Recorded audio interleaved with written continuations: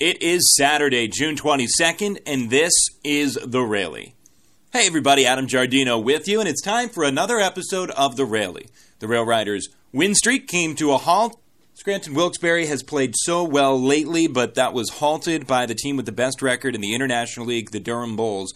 It wasn't without effort, though. The Rail Riders fell behind early. They gave up a run in the second, 3 runs in the fourth, and so immediately they had some work to do. But in the fifth inning, some guy that has just been so darn consistent for the Rail Riders stepped to the plate, and that was Logan Morrison. Jake Smolinski's still essentially in center. Morrison tees off on one to right. To the warning track, and this is gone. Put all 9 in the outfield if you want. It's not going to matter.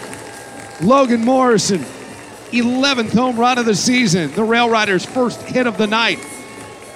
It's 4-1 in the bottom half of the fifth inning. Morrison, the one true highlight yesterday for the Rail Riders, made it a 4-1 deficit. Over his last 2 days, Morrison 7 for 8 and has raised his batting average up to .288 to go along with 11 homers this season. And he was the guy that potentially sparked a late ninth inning rally. The Rail Riders entered the bottom of the ninth trailing 6-1. And the inning began with the first 4 men reaching. Double for Logan Morrison, single Ryan McBroom, Gosuke Kato, and Eric Kratz. So 4 batters in, the Rail Riders trailed 6-2, and despite entering the inning trailing by 5 runs, they brought the tying run to the plate with nobody out. But then line out, pop out, line out. And the game ended a 6-2 victory for the Durham Bulls. They improved to a league-best 19 games above 500. They're 46-27. Rail Riders' second-best record in the league, 13 games above 500. They're 42-29.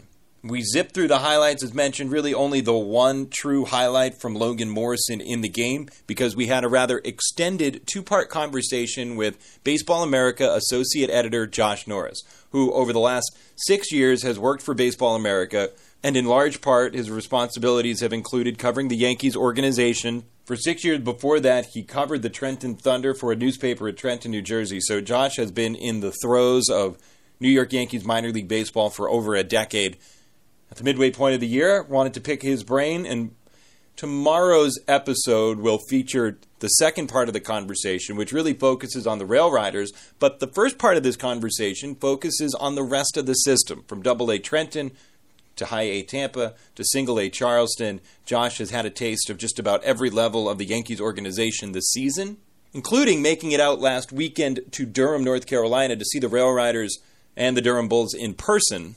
But we begin with Double-A Trenton, where Josh Norris, a couple of times this season, has had a front row seat to the Trenton Thunder and to a couple of their prized young arms, both Albert Abreu and, perhaps more specifically, the uber-impressive Davy Garcia. So I've made 2 trips to Trenton. Okay. I saw Davy and Abreu in Richmond toward the beginning of May. And I don't think I saw either of them at their best, but you could see flashes.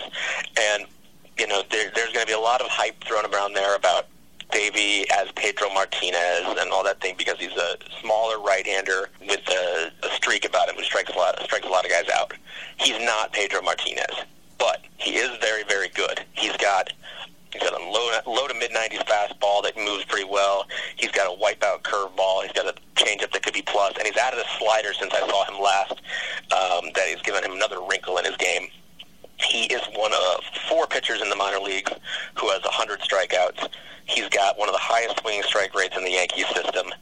He's, I still love the nugget that he, in less than 290 days, he clinched the division twice for the Trenton Thunder because they moved from a full season schedule to a half season schedule, and they just happened to be able to clinch that night. And in those 2 starts, he struck out 22 in 11 innings, given up 1 hit, I think walked 2, all shutout innings. So, and he's just 20 years old. So he's clearly the top arm in their system right now. There was a little bit of skepticism on him coming into the year, based primarily on his size and durability. But I think he's blown past any of those concerns this year and could be poised to jump way up the top 100 later in the year. And I don't think we'll see him in the big leagues, but it's not out of the question. You know, when you talk about a bit of an undersized right-hander, especially recency for the New York Yankees, I'm thinking Luis Severino. Is that not an apt comparison? I guess what are you hearing versus maybe what you heard about Severino when he's coming up that makes you think things could be a little different for those two? Well, I don't think they're necessarily the same kind of body. Severino, I think if you stood them next to each other, is a little taller. He's definitely a little thicker. Mm-hmm. There was durability concerns with Severino, but this year it looks like they've come home to roost. But he was a very interesting type of prospect. Like, he was a 3-pitch guy. Now Davey's a 4-pitch guy. I think they're very, very good pitching prospects both. I would think Severino was a better one, but Davey's a really good pitching prospect in his own right. Like, when Severino was coming up, it was at the same time guys like Giolito and Glasnow were coming up, and he was mentioned in the same kind of circles as them, as a guy who could be a true number one. I haven't heard true number one yet on Davey, but we'll see. He said he's still growing.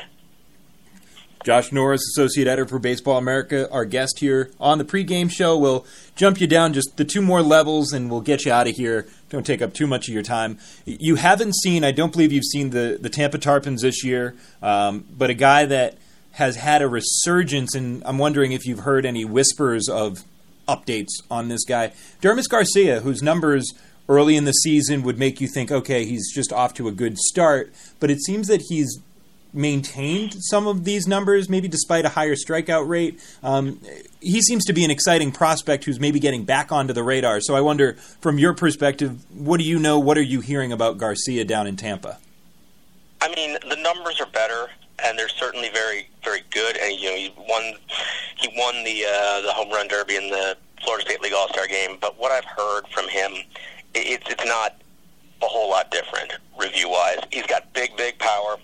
He's got big, big strikeouts, and there needs to be a refinement in his approach to allow him to make more contact when he gets to the upper levels. It's been great this year at Tampa, but I think pitchers will find holes. At least the scouts I talked to think pitchers will find holes as he continues to go up the ladder. And we'll wrap with Single A Charleston. You're heading down to catch Charleston in some capacity, catching them for the first time this year. What are your targets? Who are you looking to see? Who excites you that you're going to see from that River Dogs team?